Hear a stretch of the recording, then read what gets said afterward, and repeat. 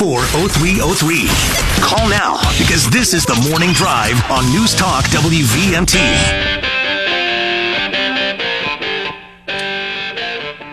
Air Streets. Here we go. There you go. Welcome back to the Morning Drive, everybody. Kurt and Anthony here, and now we're taking a complete U-turn from the last segment, which was great on politics, but now we're going to have some fun.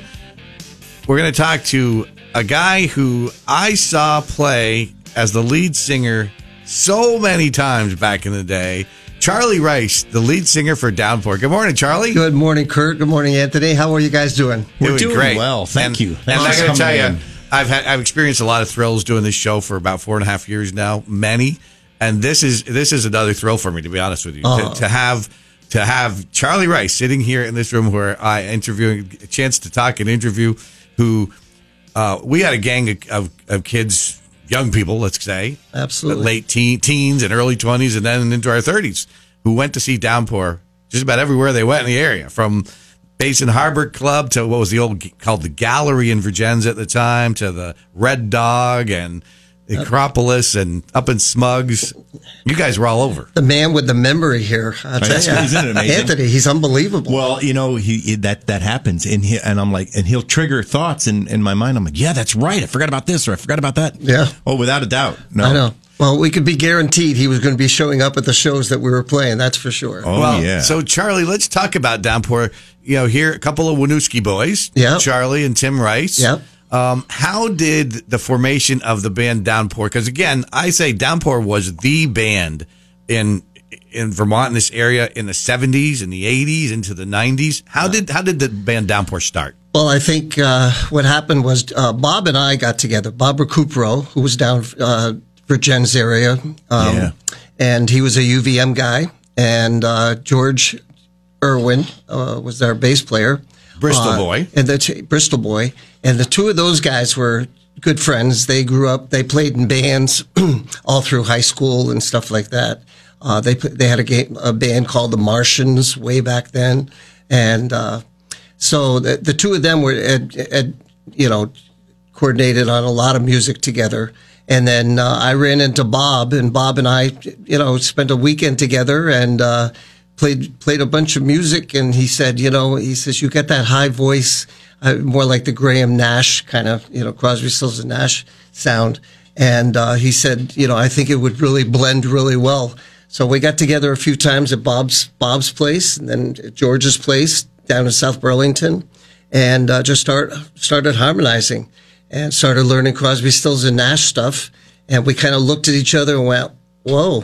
Sounds we got pretty something good. here. Well, yeah, we might have something here. Yeah. So, and then the next thing you know, we were doing Battle of the Bands and you name it, the things that were happening back in those days, But it was the early 70s. And when was your brother Tim part of it immediately or not until later? Tim was in college.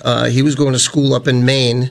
And we had another gentleman from Winooski, Dave Morwood, sat in on drums with us because we started thinking maybe we should add a drummer. And then it just, we kind of thought, well, wait a minute, my brother's a drummer, and he finished up school and decided to come and join us, and the rest is history. Yeah.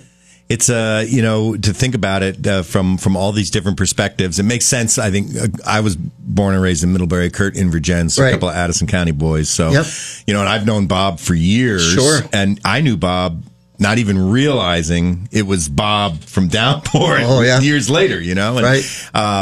So to hear how the whole thing kind of came together organically right here, and Absolutely. I could just imagine those first few times when you guys started harmonizing, the way that it came out, you must have just been like, okay, this is serious. We should put some energy towards it. Well, at the time, I was like auditioning with about three other bands.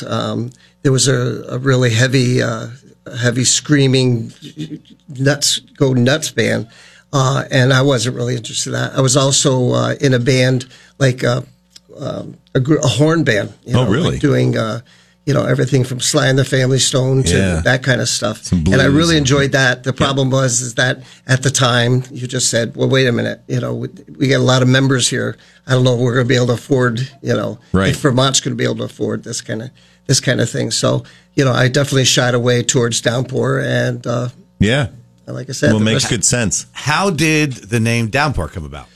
We were doing jobs at St. Michael's, and because George was going to St. Mike's and Bob was going to UVM, and we did a show, I believe, at UVM, and these girls wanted to hire us for a party, and they came up. I remember Gina, and they came up with names. They had like 20 names of sassafras and moonshine and things like that. And this Gina mentioned to me, she says, I thought of Downpour. I went to sleep. I woke up and it was raining, and said that's the name. And we always said, well, we'll change it eventually. Yeah, But no, It stuck. 30 years later. right. I think you made the right choice. That was a great name, and definitely better than Sassafras and Moonshine. I don't know. Just I gotta think if say. you named it Sassafras That was and the one Moonshine. that's the one that stuck with me for sure. It wouldn't have been the same. Hey, No. we're going over to the Yeah. club tomorrow night to see Sassafras and Moonshine. I just don't think it would have No, worked. you would abbreviate it somehow for sure. Yeah. But Downpour was the perfect name. Yeah, it's interesting how that came about too. It's just college party, get hired, and they're throwing different names out, and Yep. yeah. So Tim joins the band. What year about was that? We were probably 3-4 years into it anyway. Yeah. And did it start out? I mean, what kind of did you make a good living with it? How did it start out? Did you start? I don't know if we made a good living. We traveled a lot. I mean, we spent a lot of time in Old Orchard Beach, Maine. We spent time in. I never made it to that one. You Should have never- gone to Old Orchard. Exactly. Did you play the pier? Well, there were so many people that did, and it was amazing. We go play down in Massachusetts at Myrtle Beach, and everybody from Vermont would be there. We'd I say, don't know why I missed that. yeah. Well, But, it's funny because, Old Orchard, I'll usually spend a weekend or two in Sure. the summer still. Sure. And they get these phenomenal bands Oh, yeah. out of Boston. So Absolutely. I bet that was a serious pipeline for you in the other direction. Right. Because that's a great music scene. And to be there, Yeah. and then it opened up Southern New England for you. Absolutely. And so, like I said, that was our way of getting out of town, Yeah. because, I mean, we did do the Club New England dates, and you named all the clubs. I mean, Red Dog Gallery, Virgins. We had we made a lot of good friends and have a lot of great memories. I mean, it was a wonderful time for sure. We're talking to Charlie Rice, the lead singer of the band Downpour. In the day, they were the Vermont band. We went to see them everywhere. And the history of the band, if you have a question for Charlie, give us a call on the Mackenzie Country Classic hotline, 888-414-0303. Charlie, was there a favorite club you had? There were favorites, that's for sure. Club New England was definitely one of them. I mean, the amount of people that would just come to Club New England. I mean, we'd have 600 people on a Tuesday night. Oh, Yeah. I mean, my phone would start ringing. When they found out we were in town, the phone would start ringing a week before we even play to be put on the guest list. And the amount of people that would come and hear us time after time, we're very, very lucky.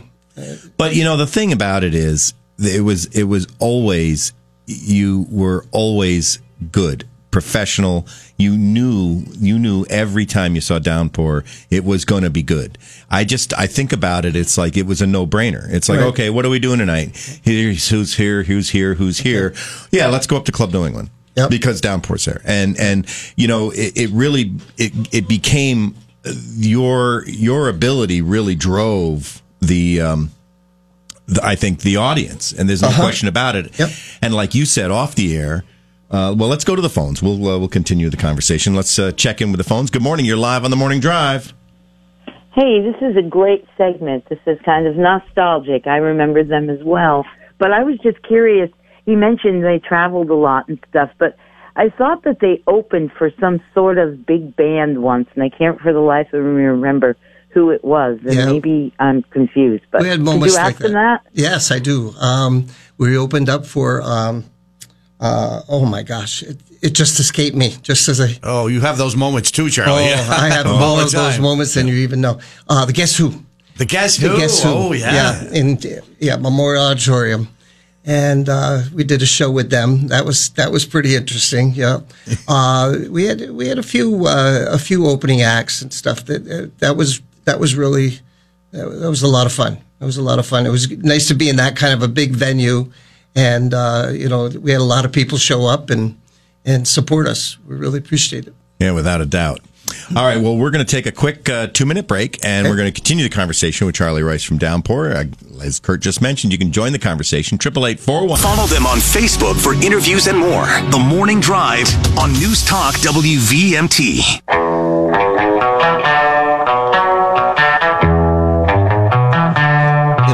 I can't hear it.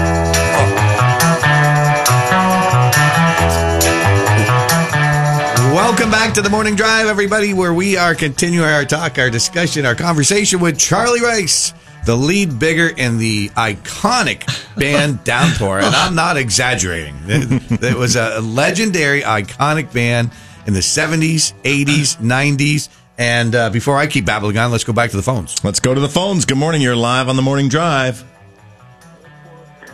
Good morning, Charlie. How you been, brother? Miss you. You guys bring back some really good memories for me here. It's been a long time. Anyways, I just want to touch base and say hi to you, and thank you very much for some very good times with everybody, going all the way back to the trio and the Red Dog days. There you go. And so I hope to see you soon. Okay, take care. Do you know who that is, Charlie? I do not. You want to tell them who you are? Hey, Charlie. Hey. How about Smugs? How about introducing you to Sue? He introduced you to Sue, he said. Introduced me to Sue. It's Smugs. Do you know who this... you want to tell them who you are? Just first name. It's Rick, Charlie. Oh, it is Rick. It didn't sound like you, Rick. Rick well, considering I got in at 2 o'clock this morning from playing last night, and I'm heading back to Maine to play again tonight. There you go. Okay. Now, can you tell us... I mean, you don't have to say last name if you don't want to, but who's Rick, Charlie? Rick used to run our sound. He used to run our lights. And, okay. Yeah, he was a great, great friend. He just doesn't sound like he does in the morning. That's well, for sure. Because he's only... Do any of us? But you're going back to Maine to play tonight? Yeah. Yeah. He lives up in and that I'm area. going back Sunday and going back Monday. I'm doing the Swick an awful lot now. He's a workaholic. Rick, what were the Downpour days like for you? Oh, gee. Going all the way back when it was the trio, and I first started doing sound with them back then. That was the old Red Dog days, and all sorts of fun. I mean, the guys were just. I knew Bob and George because I was in band with Bob and George in high school. Yep. And we had a band called Hard Stuff. It was a horn band, and then I left for. I'm trying to think.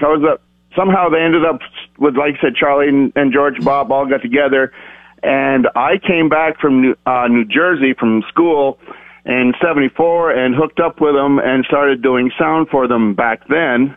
And driving the gear all around, and Charlie and I would load the stuff up and take it, and meet the other guys. But it was a camaraderie. We were all just joking around, having a good time. I can't tell you some of the stories that were just so crazy. I mean, come on, tell us one of them. I mean, I can tell you as far as one story that when we were going down, as far as the 5-piece band, we were going down to. Massachusetts to play down in East Waterboro or something like that, down by Gillette Stadium. Yep. Timmy had driven down by himself. Yep. We're in the equipment truck, the rest of us, and we're going around a corner around Hopkinton, New Hampshire on 89, and the back wheels fall off the truck. We lose a wheel. Yeah. And they have to call the club owner, and Timmy's standing next to the club owner when the call comes in. And I mean, I had to feel bad for Timmy because there was nothing he could do, but the club owner's like probably going through the roof because his band is sitting in New Hampshire, and we had to wait, what was it, 2 days, Charlie, for the wheels to get fixed? Something like that. Oh, good Lord. Yeah. Well, thank you for calling this morning, Rick. Rick, I appreciate it. You take care, buddy. We'll talk soon. All right. Okay, and listen, I will call you Saturday. I'm, like I said, running all over the place playing, but you have a great birthday Saturday. Thank you so much. Oh, Charlie, it's your birthday Saturday. Yep. Well, let's go back to the phones. Good morning. You're live on the Morning Drive. Hey, somebody scream. There you go. It's I knew that was going to come up at least once. Hey, Charlie R. It's Charlie P. How Hi, you doing, Charlie man? P. How are you, buddy? I'm doing good. Man, lots of great memories with you, Charlie. First and foremost, they've been talking, lead singer of Downpour, but, more than the lead singer, you're the front man, and that's really so important in any kind of band. And you were able to take that talent and then move it into DJing, which a lot of people just don't get. They think, with DJing, you play music and that's it, but it's always connecting with the audience, and that's something that you were always able to do, whether it was with the band or, whether you were DJing. And Charlie, the two of you actually you guys know each other from the business, right? Oh, absolutely. We worked for interesting story too. We worked for Super Sounds for years. Go ahead, Charlie. Like you, Kurt. I would go and see Downpour. When I was in high school, and at the Red Dog on Sunday nights, and I sort of never really became friends with Charlie back then, and it was. Charlie was working at Smugs, and I was working for Super Sounds DJ company with Grant Allendorf, and Grant was doing some things with Charlie up at Smugs, and I went up with Grant one day to do some lights and hook up some lights. We're going to be doing some gigs up there, and there's Charlie Rice, and like I'm in awe because it's like I remember this guy from high school, and it's like, wow, it's Charlie Rice, and and little did I know that. Years later, Charlie and I would actually become business partners. We formed C-Note Entertainment. We went on to DJ many, many years together. And, Charlie, it's always it's been an honor and certainly a lot of fun to work with you. Thank you, sir. I feel the same way. Absolutely. You're one of the class guys in the business, that's for sure. Yeah, I remember those days very, very well. And Kurt, I want to know, how did you not become our business manager? I think I could have made which we'll talk about in the next segment when we come back to the break in a minute or so here. I think I could have taken some of those songs that you did, your own album. Yeah. I think I could have made those the actual big hits. I think it was just marketing. Yeah. What do you think, Charlie? It was definitely marketing. Charlie P. Yeah. Oh, Charlie P. What do you think, Charlie P? To distinguish ourselves from each other. It was Charlie P. and Charlie R. Yeah.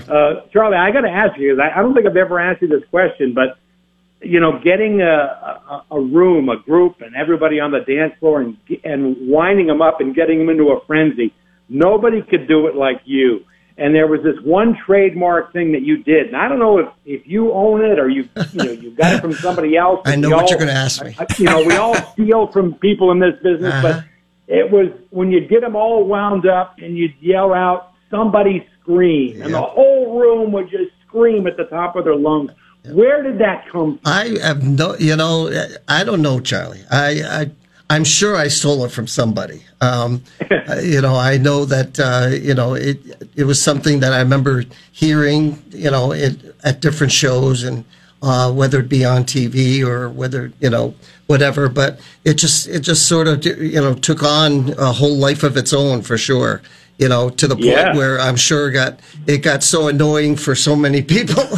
Oh no, it didn't. So. And every DJ in the area worth his weight in music, stole the line. I used it many times too. It was, it just worked. You'd get everybody all riled up, and somebody scream, and like the whole room would scream. It worked. Well, we had some remarkable crowds. We had some unbelievable support. Kurt being one of them. He used to bring a whole gang of people. And we just had our different, the Middlebury area was always great for us. The Virgins area was always Bristol. I mean, George was from Bristol. And Charlie, did you ever get nervous with some of us? Like, say, here are these kind of kooks that show up at every single one of these. I hope they're all sane. Nervous was never that was never the feeling. The feeling was always just, we were just so honored to have people come. I mean, you show up at a club and you never know what's going to happen. But we were just guaranteed great crowds, and everybody was enthusiastic, and they made it easy. Well, I'll just tell you this little secret. Early on, my wife is not going to be happy with me on this, but I'm just going to tell you that early on, we weren't married, and my wife had a big crush on Tim. Oh, yeah? Oh. Well, she wasn't alone. Yeah. It's always the drummer. Well, he was the quiet one, and we didn't give him a microphone. Yeah, well, and there were reasons why we didn't give him a microphone. All right, well, we're going to take a quick break. Thank you, Charlie P., for calling in this morning. It's always good to hear your voice. And we're going to take a quick break, check in with Fox News. Amanda's got the headlines. We got the forecast. Listen the way you want. Now, we return on the Morning Drive. News Talk WVMT.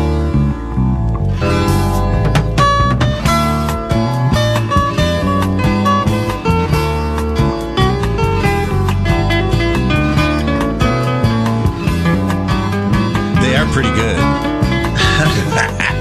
It was a nice sound. With you on your maiden voyage, no, I wouldn't let you. Welcome back, everybody. Kurt and Anthony here, continuing our talk with Charlie Rice, the lead singer, and more, as Charlie Papillo indicated, obviously.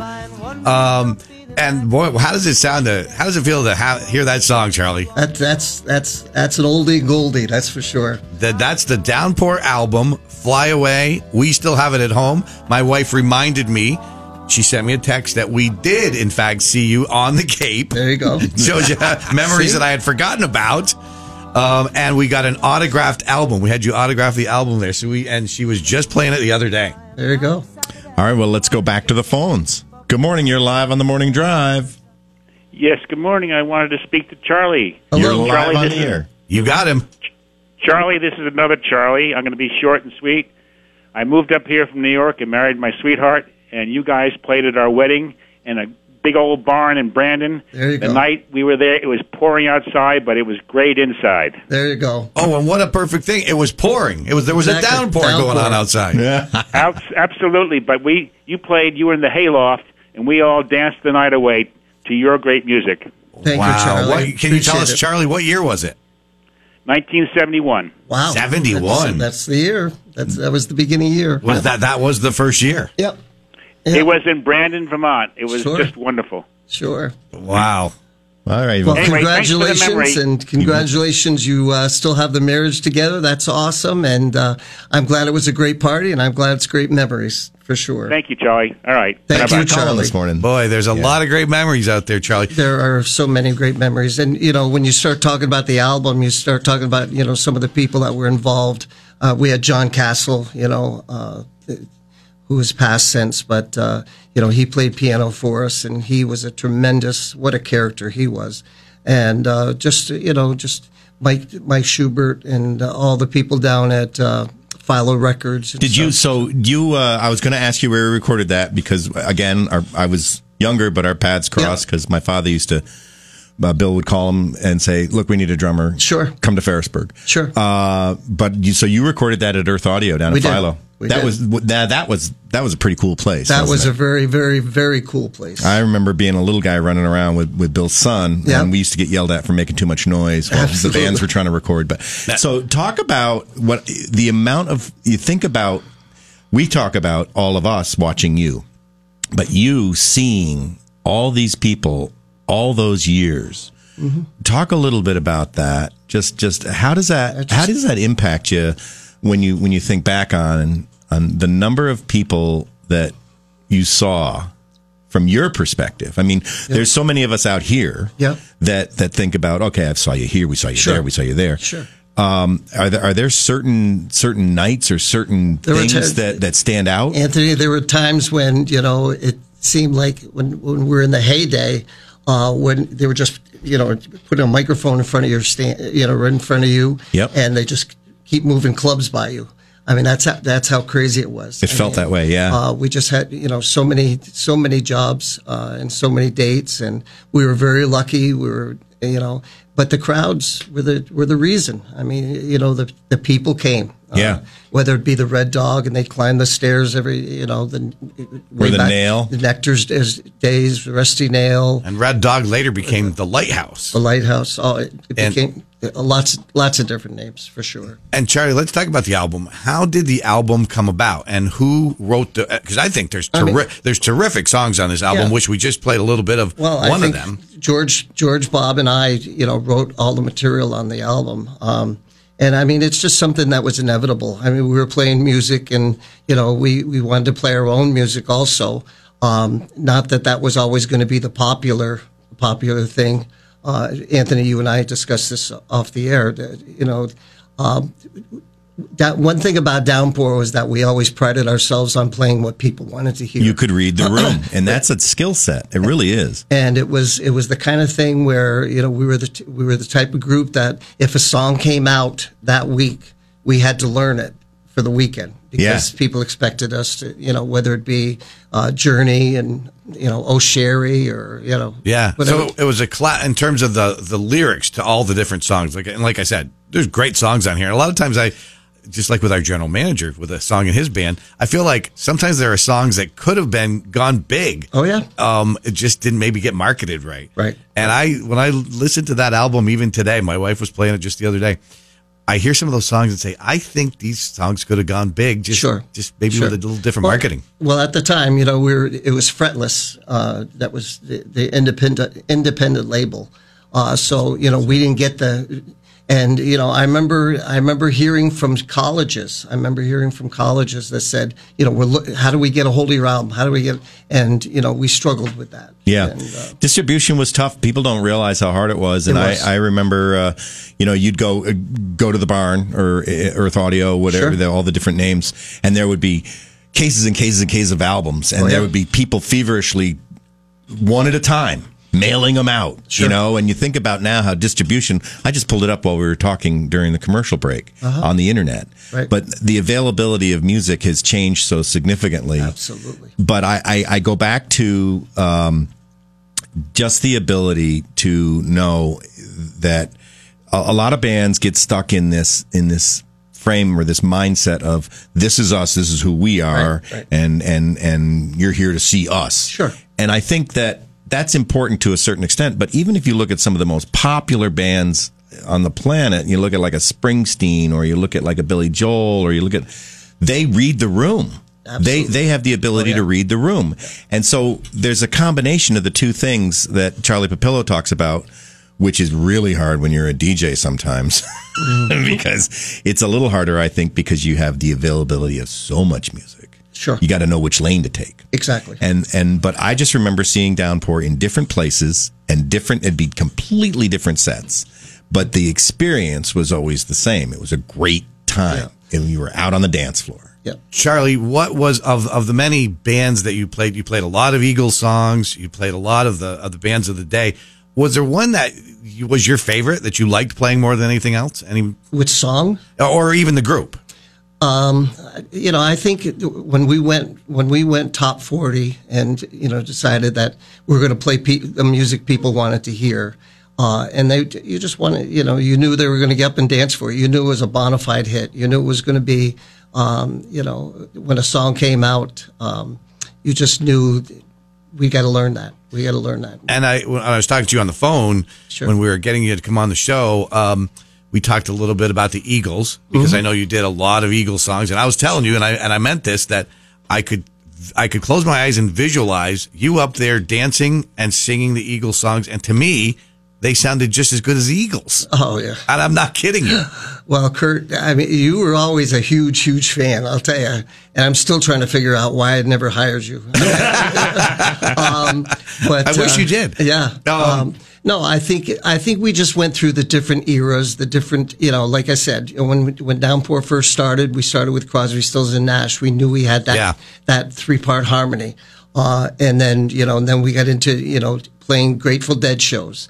And so, we used to play a club down in Montpelier called the Industrial Revolution.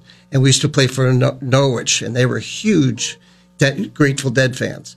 And so you had to play Grateful Dead. Of course, Grateful Dead harmony was not exactly Crosby, Stills, and Nash harmony. Right, so, right. So it was a different thing. But then, when it came down to top 40, you just play the music people wanted to hear, and you knew it was going to fill the dance floor. But I find that interesting too, where you talk about, well, okay, so we played that club, and then we're Dead fans, so we played a lot of Dead music. You know? Again, back to reading the room and stuff. And but I will also say you have to have a skill set. The thing that you guys brought to the table, which I think is pretty remarkable. Now, even just having this conversation, like, you knew you had to play the Grateful Dead. Well, 2 days later, you could be somewhere else playing Journey, exactly, or and then, but you started with a real solid bass and talent. If you can harmonize like Crosby, Stills, and Nash, and then you can leverage that and take it in all these different directions. I think now through this conversation, I'm understanding, from our perspective as fans, you guys are just great. Thank you. But to have that kind of knowledge and base and ability to shift and pivot and show to show, now it makes sense why you were so popular for so long. Yeah. We're talking to Charlie Rice. He was the lead singer and more, as Charlie Papillo said, of the band Downpour, the iconic, legendary band. If you have a question, if you want to talk to Charlie, give us a call, 888-414-0303. Charlie, I didn't mean to interrupt you. No, that's okay. I wanted to ask you, how tired were you at the end of a night because I remember not only did you do all the songs, but Charlie, you were up there dancing around on the dance floor, and you were a performer. You were a singer, but you were a performer. You were up there. I can see you up there dancing around. How tired were you at the end of the night? I was pretty tired. It was a good tired. It was a good tired. It was a good feeling. I mean, you always knew when you had a good night.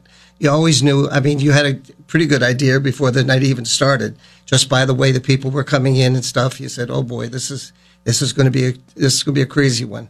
And people we had incredible support, not just you, Kurt. I mean, all your friends. Yeah, it was a lot of people. There was always a big crowd. And the crowds that would follow us down to, and I mentioned this before, going down to Cape Cod. We'd go to Cape Cod. We'd go to Old Orchard Beach, Maine, and more Vermonters would be there. And we'd just say, I thought you would like a weekend away from us, and and it never worked out that way. So it was just wonderful. And it was wonderful, the support we always got.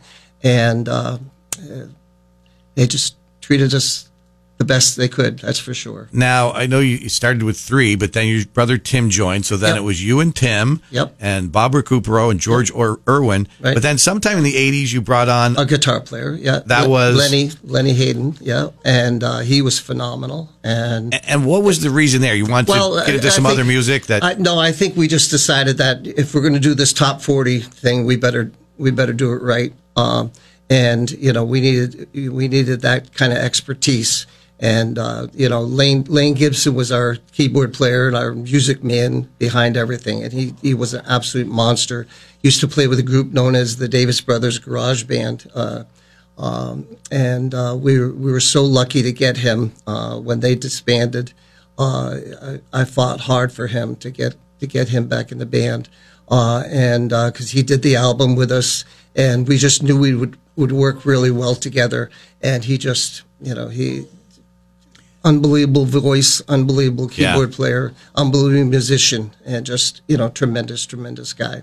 How did you decide on a particular song? You did most of it, but occasionally Bob would sing one of the songs, right, or whatever. Yeah. How did you just the voice worked for one song better than the other? I think obviously the songs that he wrote, he sang, and I think that we just sort of got into that. As far as the top 40 stuff, it just was pretty obvious, what flavor we were going to go with. If it's Huey Lewis, The News, that kind of thing.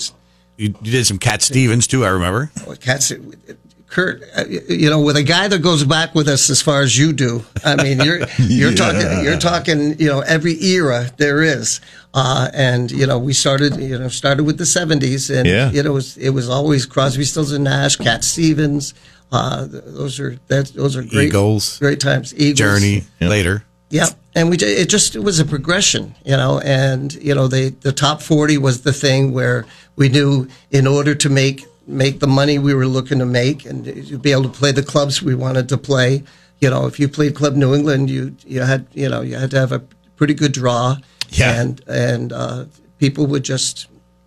Now you just had, I think you told me you just had a reunion with the guys, right? The other, well, yeah, recently? that was a little just, reunion. Yeah, that was just to got together. Just get together. Yeah, George was in town. George is living in Arizona now, and he came in town, and Lane, myself, my brother, and I all got together. Bob was unfortunately out of town, so he couldn't be with us. But yeah, it's just great to. I mean, you could tell.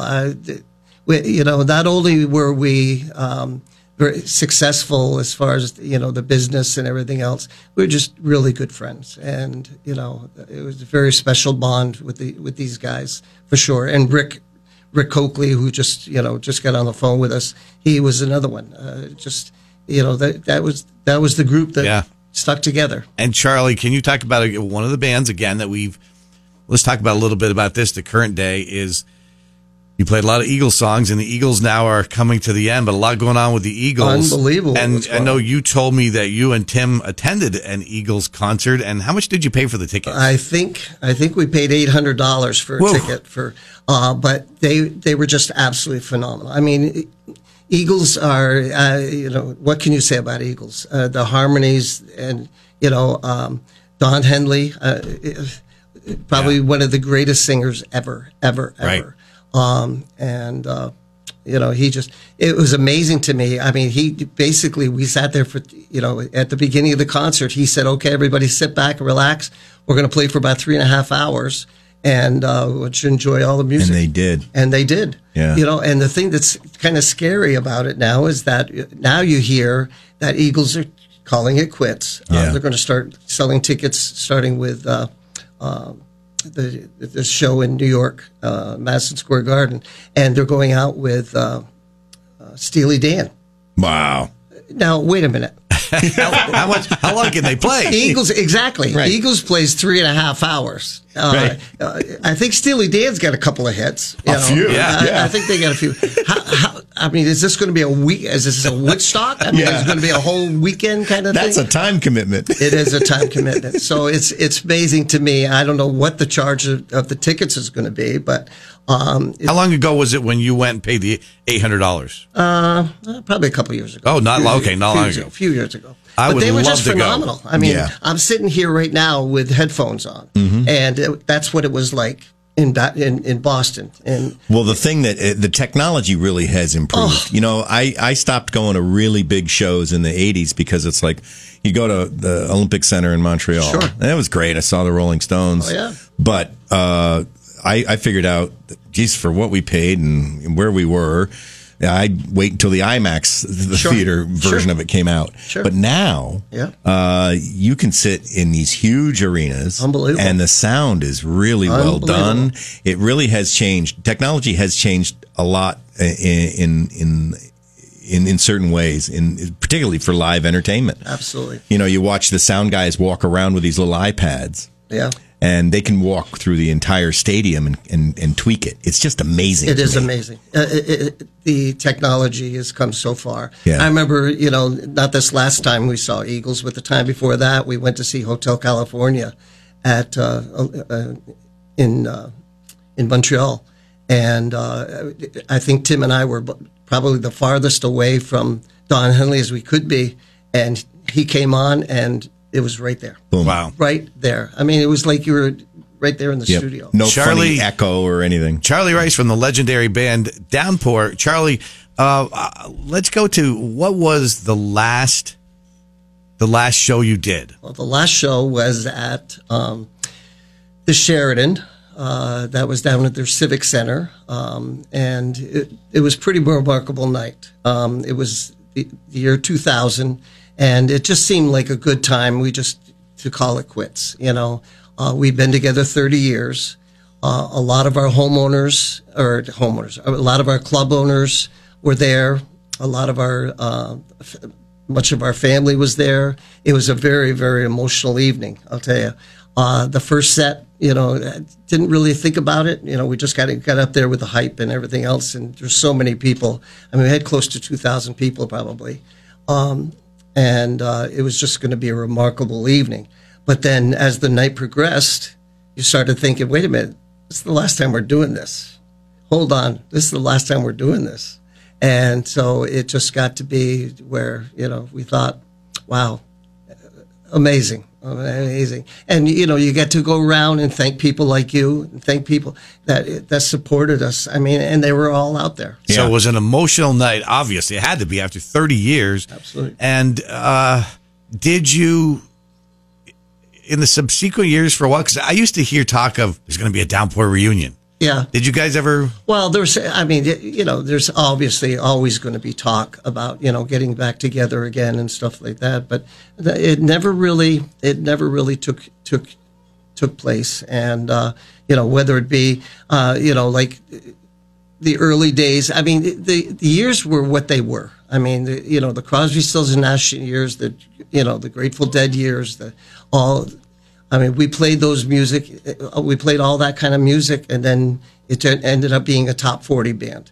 So we ended up playing the most popular music in order to draw the crowd and make the people happy and get those people to respond the way, like Anthony said. You could be guaranteed that it was going to be a good time that night. So, and that's all we wanted to do, was make sure people had fun. Any regrets? Any when after it was over in 2000? Did you sort of look back and say, "Hey, I wish we'd done it for a few more years"? I wish we could have done it for a few. Yeah, I guess there's always going to be a little bit of that. I think that, but we knew that it pretty much run its course, and the club scene was what it was, and for whatever reason, Well, I think it's good, too, to know when to say when. Yeah. I think you went out on top. Exactly. And it was your terms. And I can see where, you think at the time, okay, that's great. But then as the night progresses, you're like, geez, we're never going to do this again. But right. You went out on top. But naturally, cool. You have to look back at times and say, geez. Now, just Charlie Rice, thank you for being on the Morning Drive today. And I want to, on behalf of us, but also on behalf of thousands and thousands of Vermonters, thank you for all the good times you provided so many of us for so many years. Kurt, thank you so much. I really appreciate it. Thank you for having me. It was a pleasure talking to everyone, and thank you for being so welcoming, guys. And anytime. Give our best to the rest of the band, including your brother Tim. I sure. All right. Thank you very much. Thank you. Oh, well, they go fast, Kurt. And tomorrow we've got a big lineup. Lieutenant Governor Dave Zuckerman's going to be here. And Commissioner Anson Tebbets, Agriculture Commission. Right here on News Talk WVMT Burlington. On your maiden voyage. From ABC News, I'm Derek Dennis. Donald Trump, the former president, at his golf club in New Jersey this morning, gearing up to appear in a D.C. courtroom tomorrow to face an indictment by a federal grand jury, his third one this year. Former President Trump has been summoned to federal court here in Washington Thursday afternoon for a now familiar routine, surrendering to face criminal charges. First, Trump was charged over hush money paid to porn actress Stormy Daniels, then over the retention of classified documents, and now because of efforts to overturn the 2020 presidential election. Allegedly trying to subvert the democracy he is now campaigning to lead for a second time. Aaron Katursky, ABC News, Washington. Pope Francis is in Portugal for World Youth Day. A crowd yelling "Hello, Papa" as the pontiff arrived. More than 1 million young people are expected to attend. The Pope also meeting with child sex abuse survivors of the Catholic Church while there. In the West, firefighters battling the biggest wildfire California's seen so far this year. The fires along the California-Nevada border are threatening the area's iconic Joshua trees. Meantime, in Arizona, tragedy at the Grand Canyon. One person killed in a tour bus rollover accident. More than 50 people were on board. One state is taking action to combat the surge of car catalytic converter thefts. All detached catalytic converters in Minnesota must be marked with vehicle identification numbers. That under a new law in effect as of Tuesday. Those caught with unmarked parts could face misdemeanor or felony charges. The part contains precious metals selling for more than $1,000 an ounce. The new law also requires scrap yards to begin reporting purchases of vehicles and catalytic converters to a new online database, but not until a year from now. Chuck Sievertson, ABC News. Singer Lizzo facing a sexual harassment lawsuit by 3 of her former dancers, one of them saying she body shamed her. You're listening to ABC News. Uh-oh, Brad's buzzed. Oh, yeah? Yeah, he's starting with the woots. And now a speech. I just want to say that friendship is about heart and brain. Who's with me? Good thing is, he knows when he's buzzed. And my brain is saying, when it's time to go home, somebody call me a ride. Love that guy. Me too. Know your buzzed warning signs? Call for a ride when it's time to go home. Buzz driving is drunk driving. A message from NHTSA and the Ad Council. You don't have to live in Britain to get what the New York Times calls the best of British telly. Stream the UK's most brilliant series only on BritBox. Unlock acclaimed favourites including Vera and Stonehouse, starring Succession's Matthew McFadden. Plus, don't miss upcoming original dramas like Archie, the story of Hollywood's greatest leading man, Cary Grant. Lose yourself in Britain's best entertainment, only on BritBox. Start a free trial at BritBox.com. The heaviest rain in more than a century in and around the Chinese capital of Beijing now blamed for at least 21 deaths. More than 30 inches of rain falling since Saturday. Police in New York City looking for a suspect in a possible hate crime attack. Professional dancer O'Shea Sibley stabbed to death at a Brooklyn gas station. They're a freaking unbelievable team, dude. Wow. And we fought. The case involving O'Shea says that she was so talented, according to a friend, like, I don't even know that he thought how talented he was. Again, that from a friend. A Louisiana man trying to raise awareness about the life of shelter dogs by living as one. At the North Shore Humane Society in Covington, Louisiana, animal activist Chris Rotunda is living in an outdoor kennel, and it's hot. Doing it at this time of the year gives people more perspective who are looking in like, oh my God, if he's sweating and drenched, what do the dogs feel like? That's not quite what people are thinking. Very crazy. Put him in the loony bin. But Rotunda says he's committed to raising $50,000 for the shelter. There's nothing that's going to stop me unless we get bailed out at $50,000. He may be crazy, but very few people would do that. Jim Ryan, ABC News. And no winner in last night's $1 billion Mega Millions jackpot, so it now rolls over to $1.25 billion for Friday's drawing. This is ABC News.